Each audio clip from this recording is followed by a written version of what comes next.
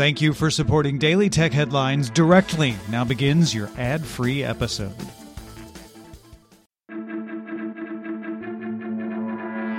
These are the Daily Tech Headlines for Monday, January 18th, 2020.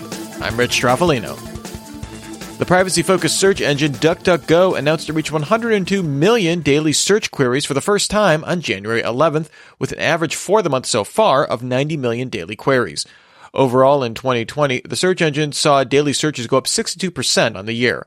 According to StatCounter, DuckDuckGo is now the second most used search engine on mobile in the US, UK, Canada, and Australia.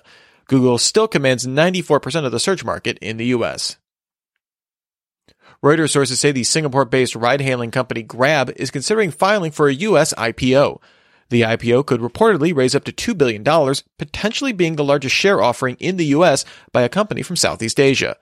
Grab recently announced it's seen revenue recovery above pre-pandemic levels, and its ride-hailing business is breaking even across all markets, with food delivery services expected to break even by the end of 2021. Timing and overall size of the IPO have not been finalized.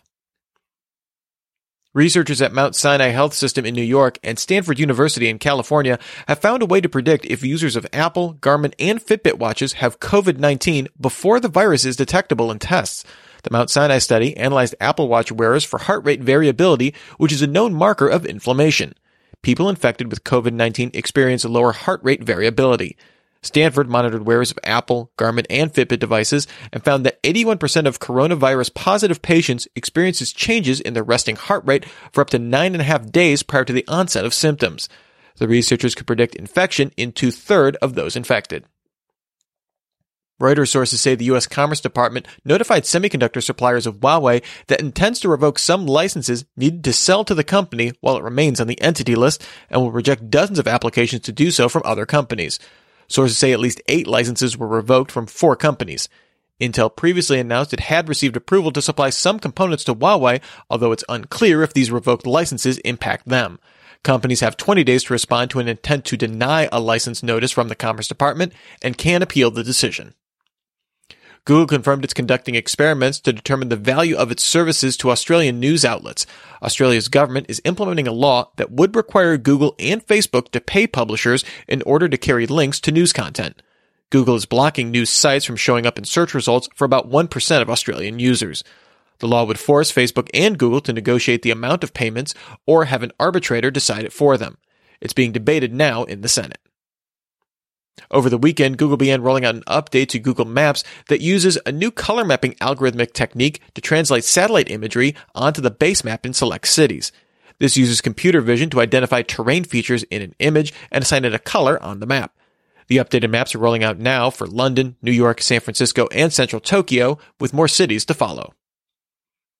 The open-source Windows Linux compatibility layer project Wine released version 6.0. The update offers better direct 3D support, including a new experimental Vulkan renderer for better shading, and adding support for several direct 3D 11 features like dual-source blending and multi-sample anti-aliasing sample masks. The update includes better input support for gaming and offers improvements to the Windows NT kernel to support anti-cheat features used in games. The update also offers support for ARM64 on macOS, but drops support for 32-bit PowerPC architecture. The iOS 14.4 Developer Beta 2 release now shows a pop-up warning when the OS detects a non-genuine camera installed on a device.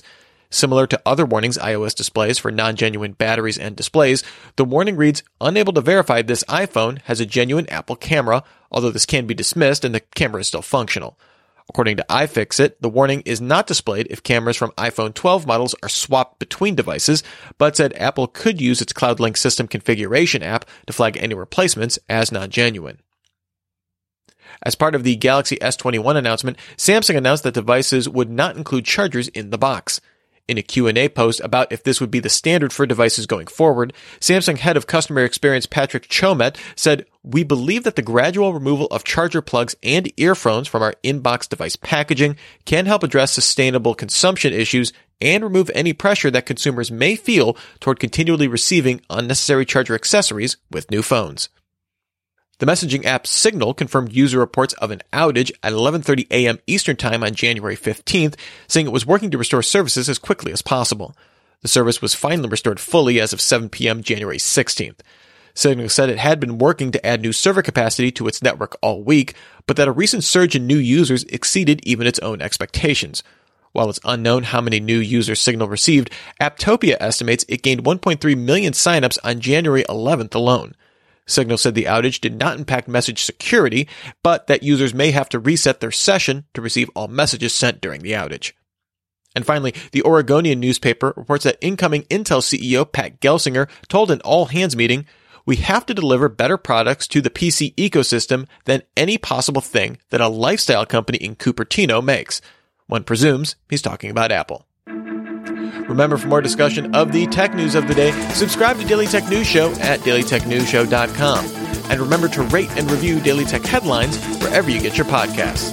Thanks for listening. We'll talk to you next time. And from all of us here at Daily Tech Headlines, remember, have a super sparkly day.